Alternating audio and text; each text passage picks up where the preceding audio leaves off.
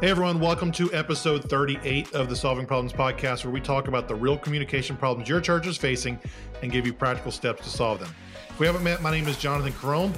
This season, we're talking about the things we have to admit to ourselves in order to more effectively communicate to the people we're trying to reach. In today's episode, the problem we're going to tackle is how walking into a new church is terrifying. Most of us haven't walked into a new church for the first time in years, so that emotion and apprehension is something we can't readily remember. But when people come to our church for the first time, they're not only walking into a new building, they're walking into a new group of people with its own traditions, friend groups, and social norms. It's like going to a college football game and watching everyone sing the fight song and do the cheers, but not knowing the words, except it's spiritual, and these people likely came alone, not with a friend. When you don't know the secret handshake or where to go, it's intimidating to even make the first step. Today's big idea is that we have to realize how scary it is for new people to visit our church and do everything we can to alleviate those fears. We'll be talking to Dallas Ovalle about what it looks like to really care for people before they even step foot on our campus and how we can help make them more comfortable walking into a scary situation. Dallas is the connections pastor at the Met Church in Fort Worth, Texas, where he helps people connect with God and with other people. And a quick production note, when we did the interview, my mic did not get picked up from my computer, so my internal mic is what you'll be hearing. So it's a little different than normal, but I didn't want you to get thrown off when you got there. So I'm going to go ahead and bring back the dance music, and then we'll have Dallas on the other side.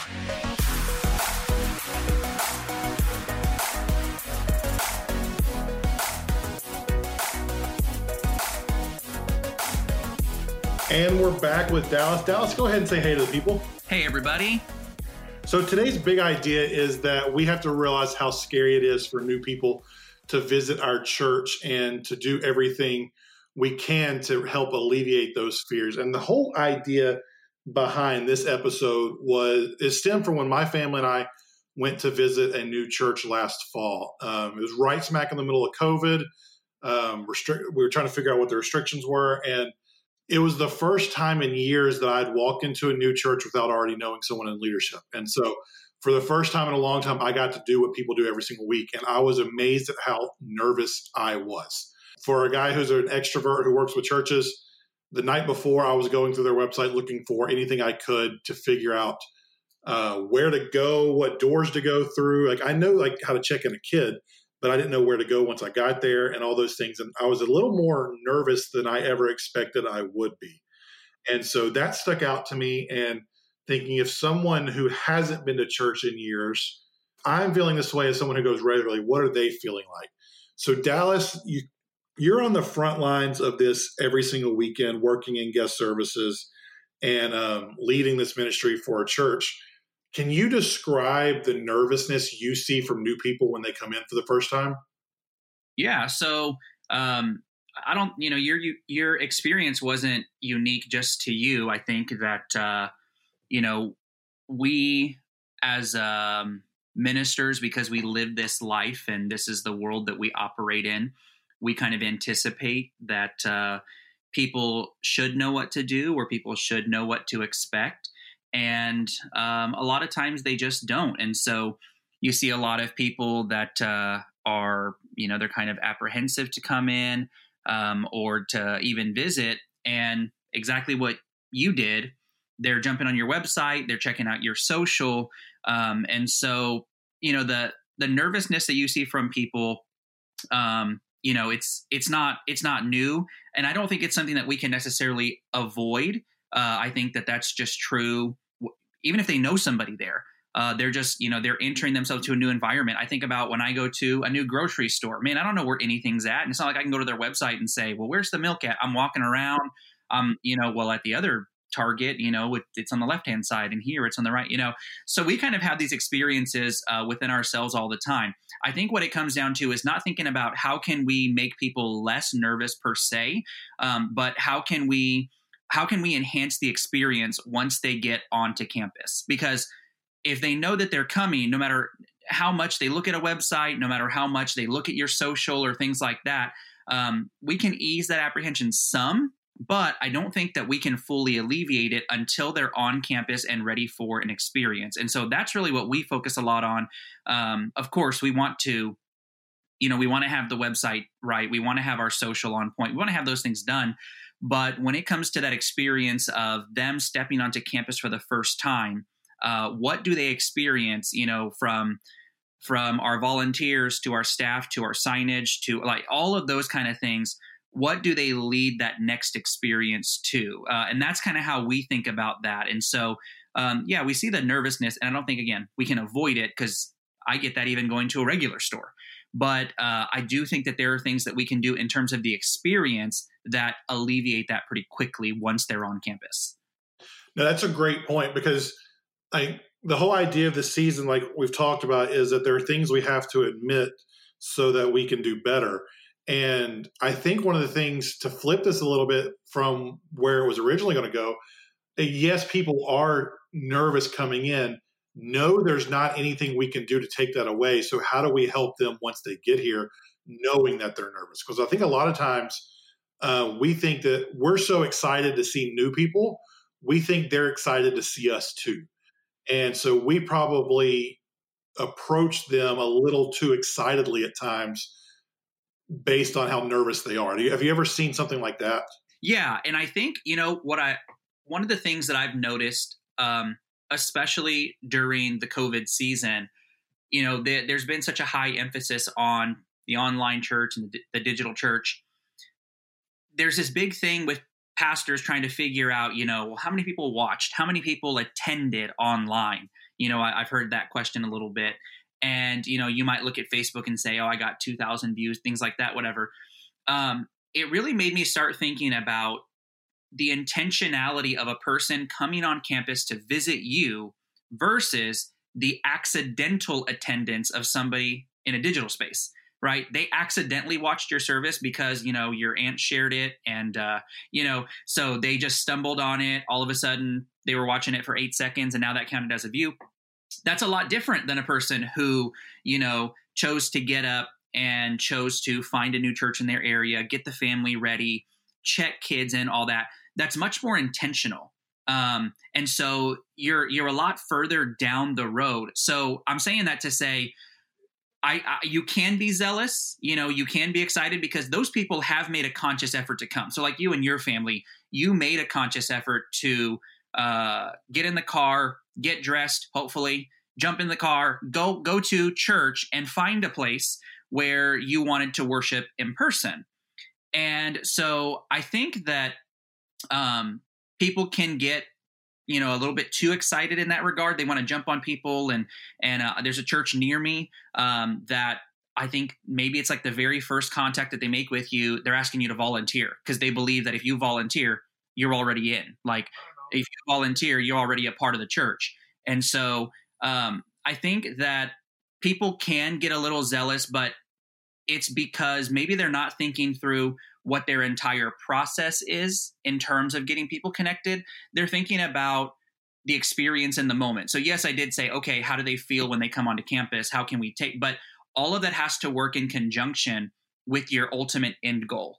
And so you want for those experiences that they have from the time they come on campus to really dictate where you're trying to get them to. And, if, my old pastor used to say, if you aim at nothing, you'll surely hit it. If we just kind of say we want to have a great experience on the web, we want to have a great experience on social, we want them to have a great experience when they walk in. Well, how do you get them connected? Well, whenever they're ready to connect, they'll let us know.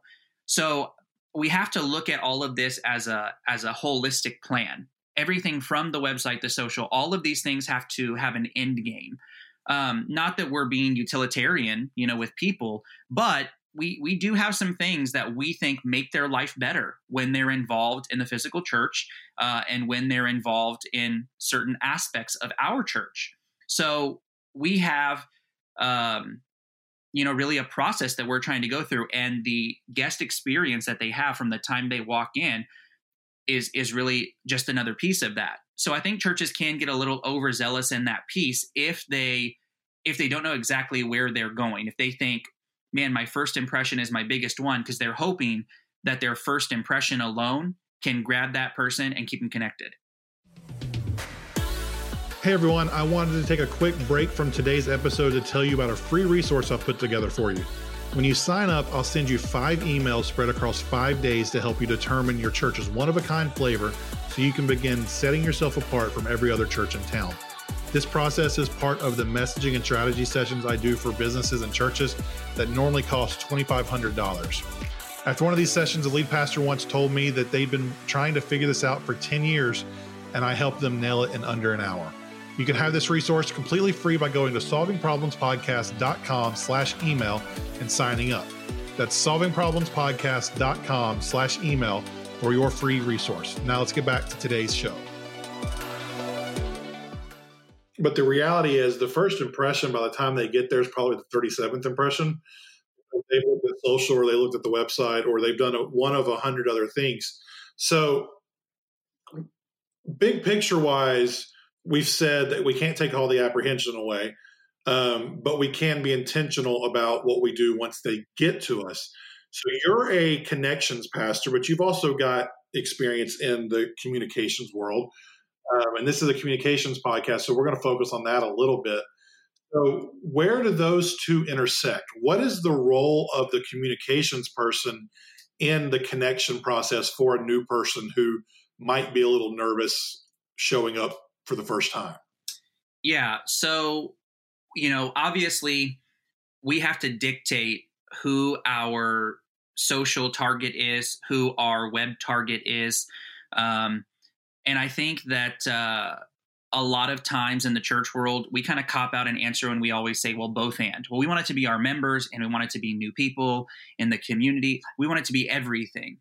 And we've just had to be really poignant, I think, in terms of what is our social geared toward, and what are we communicating, and who are we communicating to? When somebody comes to our web, what are they encountering? Who are they encountering? And so we've made the determination that we want for that specific target person to be the non-member. And so there are some things that we have developed online or through social that we might post that might seem elementary for somebody that's our member. We want to do about 90% kind of inspiration in terms of who we are, kind of the why, why we do what we do and who we are. And then 10% kind of informational in terms of, hey, we got this event going on. We got this event going on. If all we do is inundate our people with that, or with our social with that, hey, we just have this event, this event, this event, that's really communicating a lot to the people that we already have, because we're giving them a reminder of something to come. Focusing a bit more on inspiration. And when I say that, we've written some devotionals. We've had our pastor write like a 10-day devotional, and we've used that as a way. We put that out on social, and we say, if you want this 10-day devotion on fear, click on this link, and you provide an email address, and we will send you that. And then we use some of those emails to be a little bit more targeted toward maybe Christmas Eve or Easter or something like that. Kind of a businessy approach in that sense. So we have really just honed in the communications aspect on who that target person is. And for us, that target person is unchurched, dechurched, something like that. That's what our church draws a lot of. And so we don't ever make the assumption that a person knows what they should do as soon as they step onto campus. And so we have that kind of piece in terms of communication. And then once a person does come onto campus, we have really kind of a strategy that we reach out with them. You mentioned I oversee connections. So I have an incredible team of 4 women, and we kind of divvy out all of the first-time guests that come. We have some really well thought through, well worked on scripts that we text to people, and we try to have some leading conversations. So we don't just, hey, have a great week, or we enjoyed seeing you, have a great weekend, we'll see you next week or something. We try to kind of pull some information out of people. Hey, what was your experience like for your kids? Is there any way we can improve? So we kind of invite people into the process so that we can hopefully have some interaction back and forth with them. So there's a lot of components to it in terms of the communication, the connections, how that kind of intertwines. There's a lot of moving parts to it. And we're always growing. we're always learning. So obviously COVID has changed that quite a great deal. So we found ways to reach people online, just different things like that. But we are for certain always improving the way that we do that. One of the things you hit on that I want to circle back to real quick is the things that you're doing before they even make the decision to come. Those online things with the devotional and for lack of a better term, it's the traditional email marketing that businesses will do. You guys are leveraging that with people. And I think that's one of the places I think churches can improve a ton on, because that essentially creates a relationship with the new person before they step foot on campus. So they feel like they know it. So they know you from social. They've seen you on social. They know what your website says, but then through those email campaigns, through the devotional or whatever that you do, they now see a little bit of your personality on a different side. So that's one of those things I think that takes away a little bit of that apprehension. There's still going to be some of the, where do I go? What do I do when I get there? But that lessens the concerns of, will I fit in? Is this place for me? People will already have a better idea of that if they can leverage some of those things before someone even shows up. And I think that goes back to a little bit in terms of what content are you producing out there? So, we want to be a church where people come and they feel hope and they feel inspired. And, so that is something that we really harness on social. And so when I talk about these Devos, we could easily make the Devo, how to do evangelism one-on-one, how to disciple your neighbor, something to that effect, and we kind of chose to take the approach of, here's a 10-day devotion on overcoming fear. Here's a devotion overcoming worry here, because that is really the target audience that we're aiming for. So like I said, we just get really poignant with it, and we find creative and unique avenues to reach those kinds of people. And so if somebody's willing to say, I'll download a 10-day Devo on fear, that tells them, just like you're saying, who we are, who we're trying to reach, what we want to address. And so it has to be kind of all encompassing in terms of who you're trying to reach and then what you're communicating to them. Yeah, that's really awesome. We could do a whole, Tyler and I did an episode a few months, or probably a year ago at this point, about email marketing and some of the things we talked about in there. So you can go back and check that out if that's something you want to know more about. I could probably do about 13 other episodes about that, because it's an untapped space that we have. But again, people are just so busy doing the basics that it's hard to add those in sometimes. So one of the questions we put in the show notes before we started that is a little more nuts and bolts. How do we help people before they get there? What do we need to include on our plan a visit page on the website or in our communications that helps people feel like they know? Is there anything that you found that works really well that helps people take their next steps so that they're not as worried when they show up? Yeah. So we have really used Plan a Visit to try to make life easier in the sense of,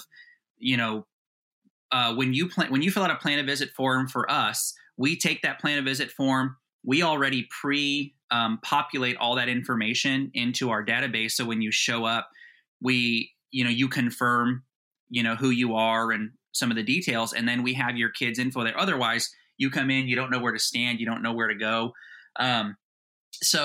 But one of the things that I've found in terms of Plan a Visit, people want to know, for the most part, what do I do with my kids? That's always kind of a big thing. What's happening with my kids? What's happening with my student?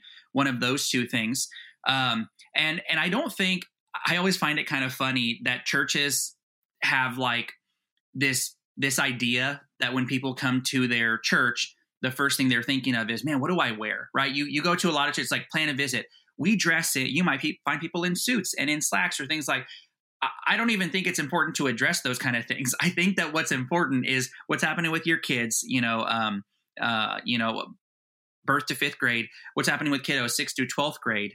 And then just kind of what are they going to encounter when they come onto campus? So that could be an FAQ. It could be a map of the building in terms of, this is the only entrance you're going to come in through. Here's where you're going to check in for the first time, those kind of things. I find those things to be helpful. And I think the bigger thing is that it comes down to asking ourselves as pastors and as leaders, are the things that we do, like the things that we're putting on our website, the things that we're putting in our plan of visit, the way that our plan of visit even happens when they show up, have we built that to benefit ourselves because, it's easier or it's convenient or we only have the resource to do X, Y, Z, or is it benefiting the first time guest? And I think when we look back at a lot of this, especially what COVID has taught us, is a lot of what we built and a lot of systems that we built, they were to our own benefit, not necessarily to the benefit of the guest. And what I mean by that is that there are things that we could do as a connections team with our first time guest that helps them take a next step. And I know you're going to get into a little bit of this, but it helps them take a next step. Whereas there are some churches that say, well, once you want to become a part of our church, you go to class 101. And from 101, you go to 201. From 201, you go to 301. And you go down this growth track. And once you're down the growth track far enough, then you become integrated into the life of the church. And I think that what this has taught us, COVID and, kind of the like, we have to meet people where they are. We have to meet people where they are and what step they're willing to take. And so what we do at our church is we don't have a growth track. I was talking to Stephen Brewster a little bit about this. We talked, I kind of call it a connection circle because I don't really know what else to call it. But really, we have multiple on-ramps to get involved in the life of the church. And the only way that we can do that is find out where you are and then help you determine what your next step might be. Your next step might be baptism. It might be even just talking to a pastor about faith. It might be learning your spiritual gifts. Or, you might have come from a church where you were, head elder, deacon, something like that. And you don't need to go through the basics. You kind of want to jump in and you want to maybe lead a Bible study or, so we have to find out where people are and then where we can take them. So that's the approach that we take. And it's much harder. I will tell you that it's much harder because every person is unique and every story is unique. And so it's kind of difficult. But I think that instead of telling people you've got to fit into this certain box, it shows them that we're really about their convenience, not necessarily ours. And just as a short promo, one of the fun things I love about what I do is that there are multiple approaches. So Dallas is talking about what I call a menu model, which is you give people options, and based on where they are, they pick off the menu what they have. We've got an episode coming up in 3 weeks with Kyle Mercer from Two Cities Church in Winston-Salem about how people need to map down a menu. So it's another perspective on the flip side of what Dallas was just talking about. Both are incredibly effective, but just a little promo there for people who might want a different opinion there. But Dallas, I have a question for you that is a fun one to think about. When is the last time you went to your church as a normal person? I've been there 3.5 years. So probably 3.5 years ago. Yeah. The reason I asked that is because when I was on church staff, I started as an intern. And so we had a house on the property that I lived in. So I didn't even have to get up and drive to work. I would literally walk to work. Once I got married and moved off and was on full-time staff, didn't live in that house anymore, I was showing up an hour before service. So it was 4 years into a 4.5-year stint at that church before I even drove to church and had to experience the parking lot changeover between services. Mm-hmm. And so I thought I knew all of these things that were going on, that all these systems were in place that help people get connected and get to church on time and everything. But I spent years without ever actually experiencing those myself. So to go back to what you were saying a few minutes ago about catering systems to what people need, not to what is best for our staff, there are times that we're going to have to say, you know what, I can't work this Sunday because I need to experience it like a normal person. that you need to have some secret shoppers that can give you feedback based on what things are like and what they experience on a weekend so that we can then begin to make it better for new people. How do you guys tackle that? Is that something you're constantly looking at? Because obviously, you like you just said, sometimes it's hard for us to go to church when we're on church staff. So how do you make sure things are working well in that capacity? Yeah, so we have to be honest with ourselves, right? Like you can only be a first-time guest once at your church. No matter how, hey, I'm going to take a Sunday off and then I'm going to visit like a regular person, whatever, you still know the inner workings. You've got some bias, things like that. So what we do to leverage a little bit of that, I mentioned a little bit of this, when we reach out to our first-time guest, we kind of prompt with a lot of leading questions. And so some of those leading questions that we're asking to people are, what was your experience like? How was your check-in process? So we're kind of prompting that from a guest, whereas you may not always kind of take that approach. I've heard both kind of ideas about this where, hey, don't give people a platform to complain because they'll use it. And then the other end where they just say, hey, just kind of drive home this idea. Hey, this is who we are. This is what we do. We kind of blend a little bit of that where we ask some leading questions because we find that people respond both in the positive and the negative. The check-in process was XYZ, or our experience was incredible and we loved the kids' room and we loved this and that. So knowing that we can't go back ourselves per se and be a first-time guest every single week, we try to actually leverage our first-time guest into some of that feedback. Now, I'm not specifically talking, sending a survey out and, rate our worship music 1 to 10. And so, I think that's a little bit too far on the other end from where we want to go. But we try to do that a little bit organically in that conversation. But one of those first leading questions we're asking is about their experience, about whether it's a check-in experience or just the friendliness experience or the systems experience. How did all of that work out for you? And then and again, that's kind of the first contact. When they come back for a second time, we have a second touch point with them, and we're aiming to get them. So we kind of have, again, we don't have a growth track per se, but what we do is we land everybody at our, what we call a Next Steps lunch, which would be the equivalent, I guess, to somebody's 101 or something like that.